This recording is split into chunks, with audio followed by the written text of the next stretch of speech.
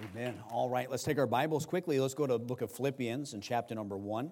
Book of Philippians, chapter number 1. We do have some baptisms at the end. I'll try to be mindful of your time.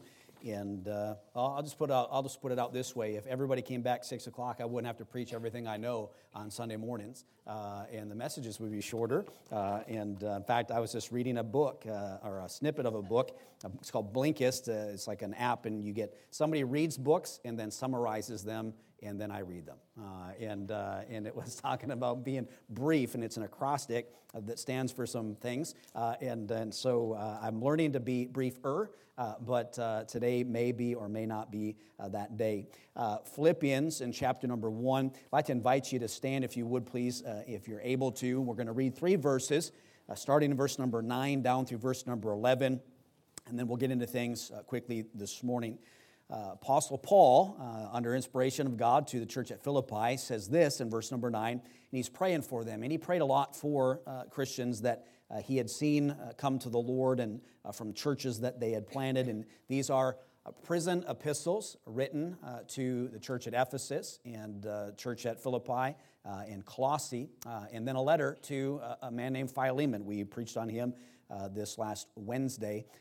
Verse 9 says, "And this I pray, that your love may abound yet more and more in knowledge and in all judgment, that you may approve things that are excellent, that you may be sincere and without offense till the day of Christ, being filled with the fruits of righteousness, which are by Jesus Christ, unto the glory and praise of God." Our Heavenly Father, I pray that you bless this message today. Speak to our hearts, please. In Jesus' name, amen.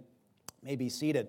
As I mentioned, he prayed this prayer for more knowledge for the people in these churches. In fact, you don't need to turn there, but in Ephesians 1, verse 17, he says this, as he's praying, that the God of our Lord Jesus Christ, the Father of glory, may give unto you the spirit of wisdom and revelation in the knowledge of him. We read about that in verse number 9 of the book of Philippians, chapter number 1.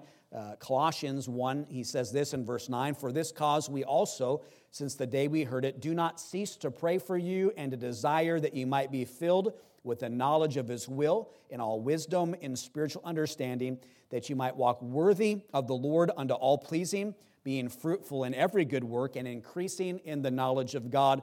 And then, of course, he, to Philemon, had said that the communication of thy faith, his faith, may become effectual by the acknowledging of every good thing which is in you, in Christ Jesus. And so to kind of be a little briefer, when God saved us, that wasn't the end. He didn't just give us fire insurance to keep us out of hell. And I'm thankful that I'm not going to hell. One of my favorite choir gospel songs is with that title. They just sing it, "I'm not going to hell," and that's the name of the song. And I'm thankful that heaven is my home. But when Jesus saved me, he changed me. He set me on a new course in my life, and there's a process of sanctification that is taking place. Putting on the things that God wants me to put on, putting off the things that he doesn't. And there are a lot of things that God does for us. So, for example, when you get born again, what happens is you are justified. There's a justification. Jesus paid for your sin debt. And when we get born again and ask Jesus Christ to save us, the Bible says that he gives us Christ's righteousness. His righteousness is applied to my life and to your life. And so there's a lot that takes place in that moment, but that's one of the things that takes place. And so when I sin, let's say today I leave here and I have some road rage, and that seems to be one of my more prevalent sins, on I-5 in particular. So I have some road rage, and I get angry and I sin. God sees the righteousness of Christ. I'm no longer under condemnation. My sins, past, present, future, are forgiven. They're under the blood. I will not stand before God in judgment of those because Jesus paid it all, and all to him I owe. However, we are by nature sinners, we're to reckon ourselves dead unto sin and alive unto Christ, but we struggle in our flesh, and God describes that as a battle between the flesh and the spirit. And so we, even if we want to do good or do right, it's all of God because we're bent on doing wrong. So to will is present, how to perform it. The Apostle Paul says that was what he struggled with. There's this aspect of the things I want to do, I don't do them, and the things that I don't want to do, I do those. And so we have this struggle, but we can have victory in Christ. So through the Holy Spirit of God, He can give us victory as we endeavor to live for Him and to live a godly and a righteous, the Bible describes as a holy life. So godliness through grace, grace teaches us to deny ungodliness, to live righteously in this world, soberly, God describes it, and to live for Him. But we also understand that our righteousness, the Bible describes it as filthy rags. So here's kind of the crux, and what I want you to be thinking about as I give you this outline from this passage of Scripture this morning. The things that we do without Christ, the righteousnesses that we do without Him are filthy rags. Everything that we do for God that is good, we have to give God the credit because it is God working in and through us according to the Word of God to bring glory to Him. In fact, the Scriptures teach us that we let our light shine, that men may see it, and the Bible says that they'll glorify our Father which is in heaven. So our lives in Christ, saved, changed, and we are to live and do righteousness, but that righteousness is to be done through Jesus Christ, not in the flesh, not carnally, and that's really the issue. The issue isn't, are we supposed to do righteousness or to do good things? It's the motive behind it. If we're doing it in the flesh, it is a work that God says will burn up. If we do it through Jesus Christ, then these are things that will last. Here's what many Christians say. It's not what we do, it's what's in our heart. And I know what they mean. But what we have in our heart internally is done externally through righteousness. Practical, active righteousness that we're going to read about here in just a second. And by the way, it's throughout your New Testament. It is something that we're supposed to do. So everybody agree, our righteousness is as filthy rags. All right? And we're not supposed to do stuff in the flesh. Would you agree? Say amen. But here's the thing. We are supposed to do righteousness.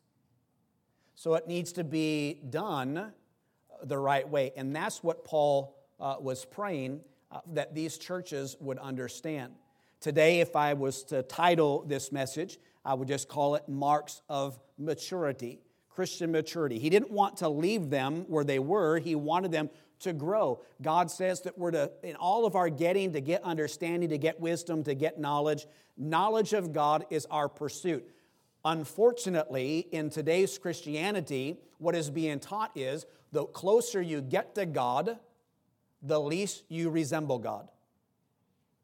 The closer you get to God and you love Him and understand His love, then the less you're concerned about Him feeling ill about the things that you do, but that is not a scriptural understanding.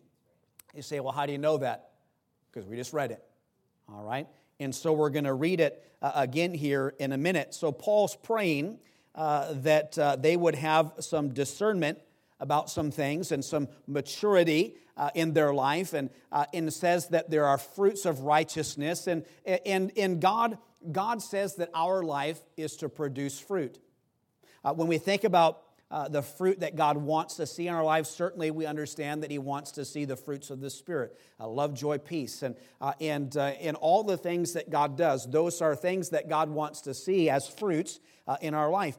But Paul compares lost souls, winning them to Christ as bearing fruit. We read about that in Romans chapter number 1. He, in Romans chapter number 6, speaks of holiness. as bearing fruit. It's spiritual fruit in Romans 6:22. He exhorts us in Colossians 1, which we read a little bit ago, that we're to be fruitful in every good work. And the writer of Hebrews reminds us that our praise is the fruit of the lips in Hebrews chapter number 13. So there are many fruits that God wants us to have, but those fruits aren't invisible.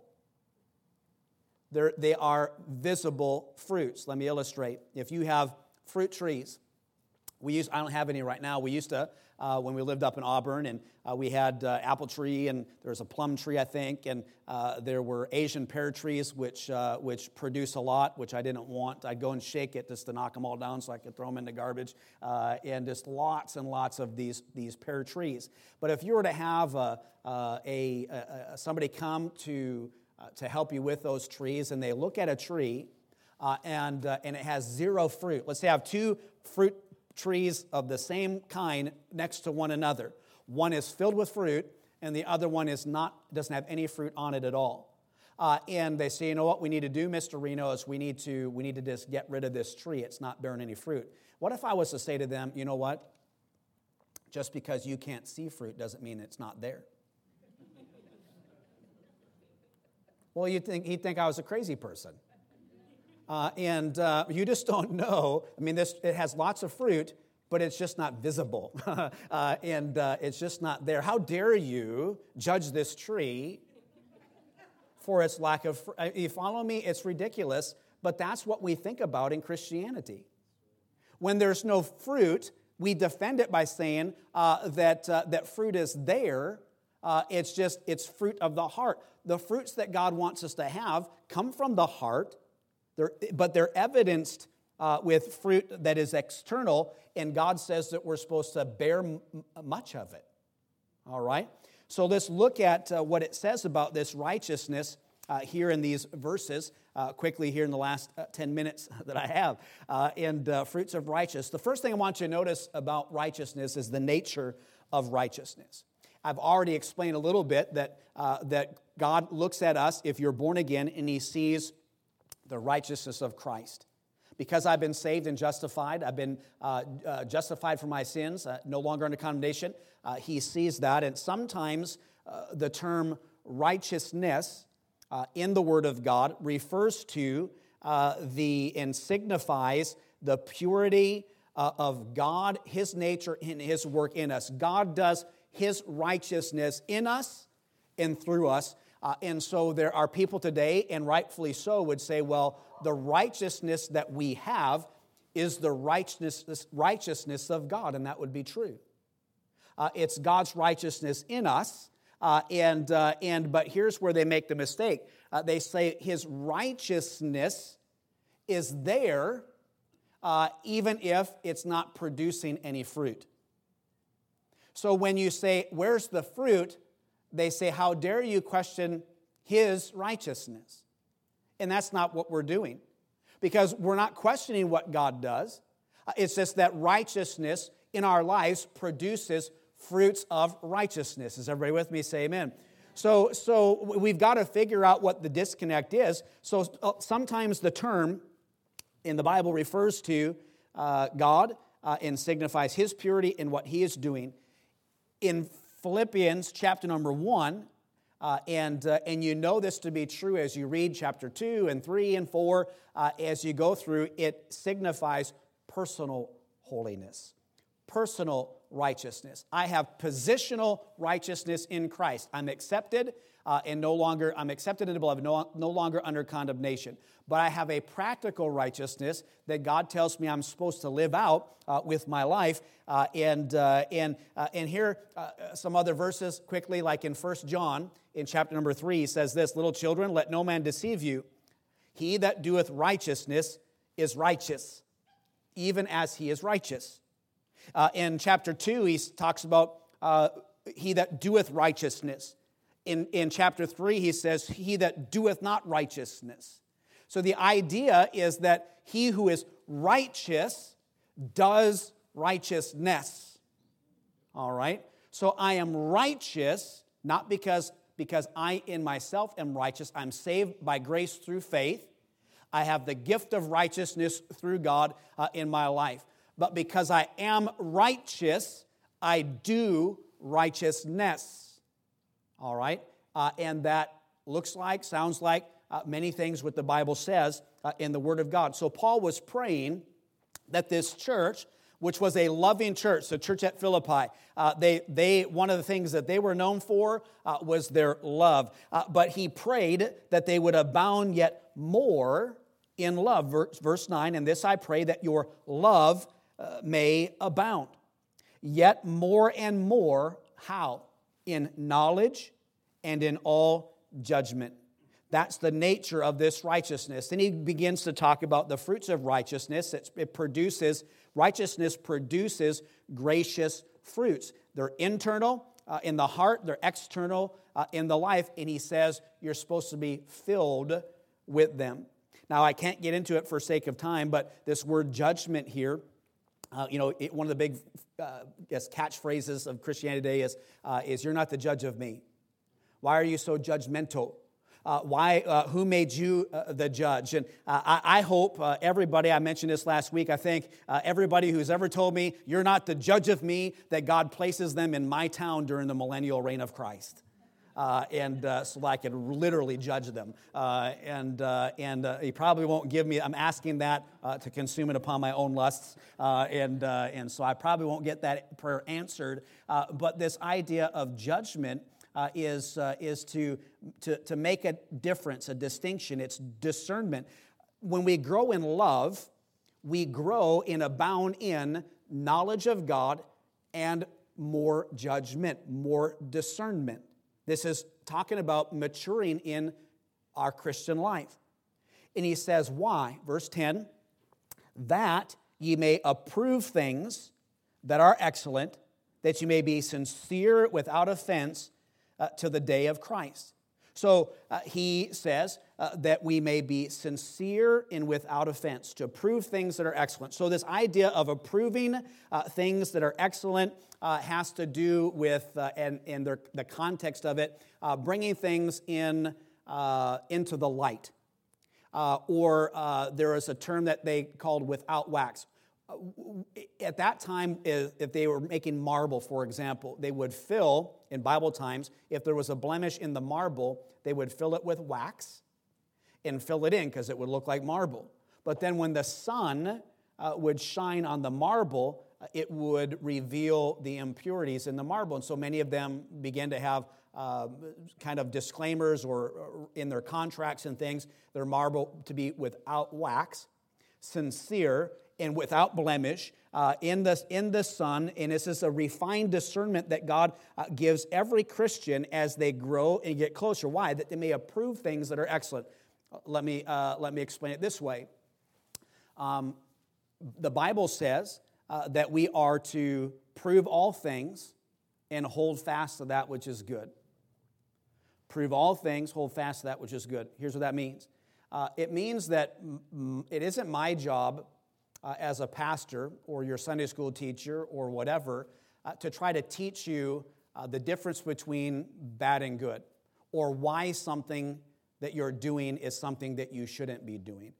It is your responsibility to prove that it is excellent and that it is good. And this is where we go as we grow in the Lord. What happens is, and by the way, when you get saved and you begin to read the Bible, the whole idea between what's good and what's bad is pretty clear in the Word of God. In fact, there are many things that you don't even need a Bible verse to understand. This is bad and this is good, all right? But that's not what God's bringing us to. He's helping us through this process as He's praying for them, which also is a prayer for us, that we be filled with the fruits of righteousness, that we be sincere without offense, that we may approve things are excellent. It's not to try to figure out between good and bad, but what's good and best. There's a saying that says, good is the enemy of the best. And it is true. As you grow in the Lord, it isn't about, okay, here's this. Show me in the Bible where it's wrong. that's not the process. It's for me, my response is, show me in the Bible that it's right. Why is this right? And then there are things in our life that might not necessarily be wrong, but the Bible says are not expedient. And he talks about offenses that we would bring or being a stumbling block to other people. Those are all parts of Scripture and things that we can get into as well. And he says you're to live so that you be sincere without wax, not a hypocrite, and without offense till the day of Christ. So there are things that aren't necessarily bad, but they're not good, and they're certainly not the best. So here's the difference. When you first get saved, and you're learning, and you're in the Word of God, and you run across something, and God says don't. You run across something, and God says do it, and you're kind of struggling. Should I this, or tell me why it's bad? I've had people say, show me a Bible verse that says thou shalt not smoke, and I say it's just not in the Bible. Well, if it's not in the Bible, then I'm going to do it. Well, the Surgeon General says you shouldn't. Just because it's not in the Bible doesn't mean it's good for you or that it's expedient to do.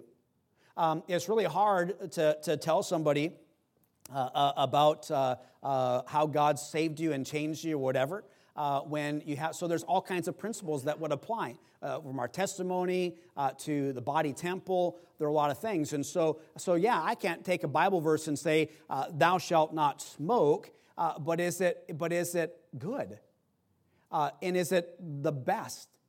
Is it something that you should be doing? Is it, whatever? I mean, there's all kinds of things. You're spending money on it, whatever. There's all kinds of principles of stewardship that could apply. That's not what is best. That's what Christian maturity helps you to do. Why? The author of righteousness, the Bible says here in this passage, which is by Jesus Christ. Righteousness, as God gives it to us, purchased by the shed blood of Jesus Christ. It's derived from Him as Savior, but the result of this is glory and praise to God. Righteousness is to the glory and praise of God, and that is something that every single one of us should strive for. So what are these verses saying? He's saying, I'm praying for you that as you grow in love, and you abound yet more and more in knowledge, in all judgment, in more discernment, in growing. That's what love does. Grace teaches you to deny ungodliness. Biblical love teaches you to embrace the knowledge of God and who He is, and know that closer you get to God, the more you resemble God, not the least you resemble God. The more you know about what God loves, the more you love what God loves. You increase in that knowledge, in all judgment, and you grow in discernment. That's the Bible word for being judgy. You grow in discernment beyond trying to figure out whether something is good or bad, but to prove those things that are excellent. It's proving things that are excellent in your life. It's about what God's best is for you. It might not be bad for me to do A, B, C, but is it God's best for me? Does it bring glory to God? Would I be ashamed if the Lord came back in the middle of doing whatever I'm doing? Would God be pleased? Would God do it? Would Jesus do it? And I just feel and think that the thrice holy God of the Bible would not participate in a lot of the things that we offer to God as worship in 2021. Just wouldn't do it. I just couldn't imagine if Jesus showed up in a worship service when they're offering to God worship that's not acceptable to God, that He would just go along with it because after all He wants, doesn't matter how you worship as long as you're sincere, is a lie right out of the pits of hell. You can be sincere and be absolutely wrong. We're supposed to worship Him in spirit and in truth. What is right? What does God say is right? And the more you get to know God, the more holy you become, the more righteous in your actions you become, you do. This is all about Christian righteous deeds and doing them. He says, I want you to prove in being filled with the fruits of righteousness. So being filled with fruits of righteousness is a far cry from those being invisible fruits. So what's going on in here needs to show out here in the actions that we do, how we deal with one another, how we go about our life's goals and ambitions. It's doing righteousness with sincerity and without offense. My job as a Christian is to get to know God, draw close to Him in communion, and to live humbly, graciously, soberly in this world, doing works of righteousness, because the Bible says, he that doeth righteous is righteous, even as he is righteous. So you say, Pastor, I just don't think doing righteousness is in the pressure that is involved in doing that is just something that I really want. You've heard the expression, quenching the Holy Spirit of God. Here's what happens. When you feel guilty about sin, one of the ministries of the Holy Spirit of God is to convict of sin. When He convicts of sin and you are living in Christian liberty to the point where you say, well, God doesn't convict me of that, or if God's bringing guilt, you say, well, that's not God making me guilty, that's the preacher making me guilty, and so you want to find a place that you don't feel guilty anymore, and maybe you find a church that doesn't make you feel guilty, or you avoid church altogether. But when the ministry of the Holy Spirit of God is to convict of sin, and we deny Him His ability to do so, we're quenching the Holy Spirit of God, and that is a sin on top of it. So never fall into this trap where you don't need to do anything because God's already saved you. If the devil can convince you of that, you'll live a victoryless Christian life from now until the Lord comes back. What a great tool that is of the devil, where he can just get you to show up to church Sunday to Sunday, not be engaged in works of righteousness, because you are resting upon the assurance of your salvation and know that when you stand before God, He's not going to condemn you to hell. So you just live the way that you want to live and don't actually mature as a Christian.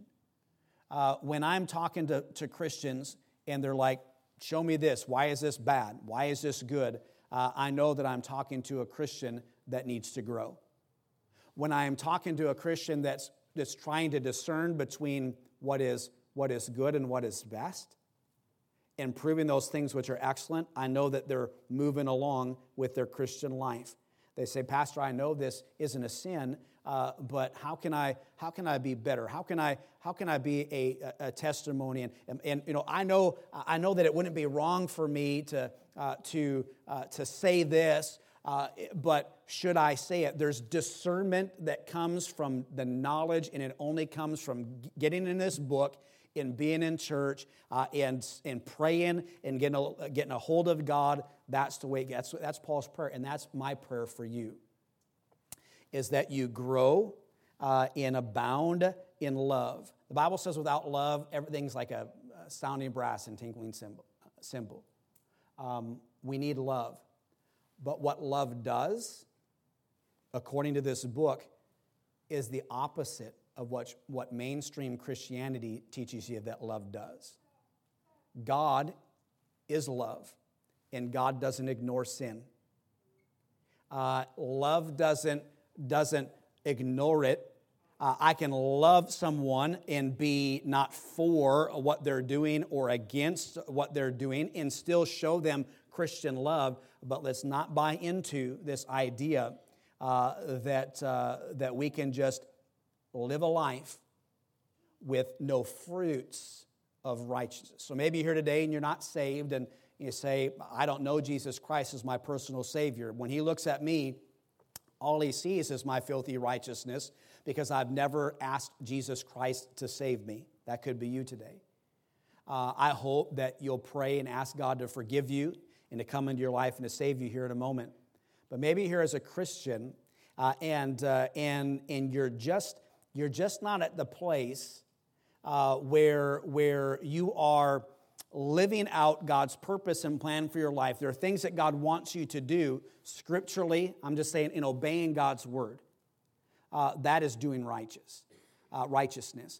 But works of righteousness and the things that we don't do that so God will save us. We do that because we're saved. And it just so happens that he who is righteous does righteousness. And you say, that's not me. I'm not doing righteousness. I'm not serving him in outside of just, knowing about him. And that's what I need to do. I need to commit myself to doing righteousness. Fruits, abundance is what God says. And so when you say, we can't take one Christian and another Christian, and one has fruits, and the one doesn't have fruits, and say this one doesn't love God. Would be the same as us looking at those pear trees or apple trees or whatever and saying, well, there's no evidence, there's no fruits, but they're there. They're there, you just can't see them. It's crazy talk. And your fruits of righteousness from the heart are produced and become external fruits that people see, and they glorify our Father which is in heaven. So you say, I'm not doing it out of love. So if I'm not doing it out of love, I just can't. Here's the thing. You've got to bear fruit. If you're saved, you'll bear fruit. That's God's will. And so you say, I'm not doing that. I'm not bearing fruit, but I know I need to. We might pray that God would help us with that today. Let's all stand with our heads bowed and our eyes closed this morning.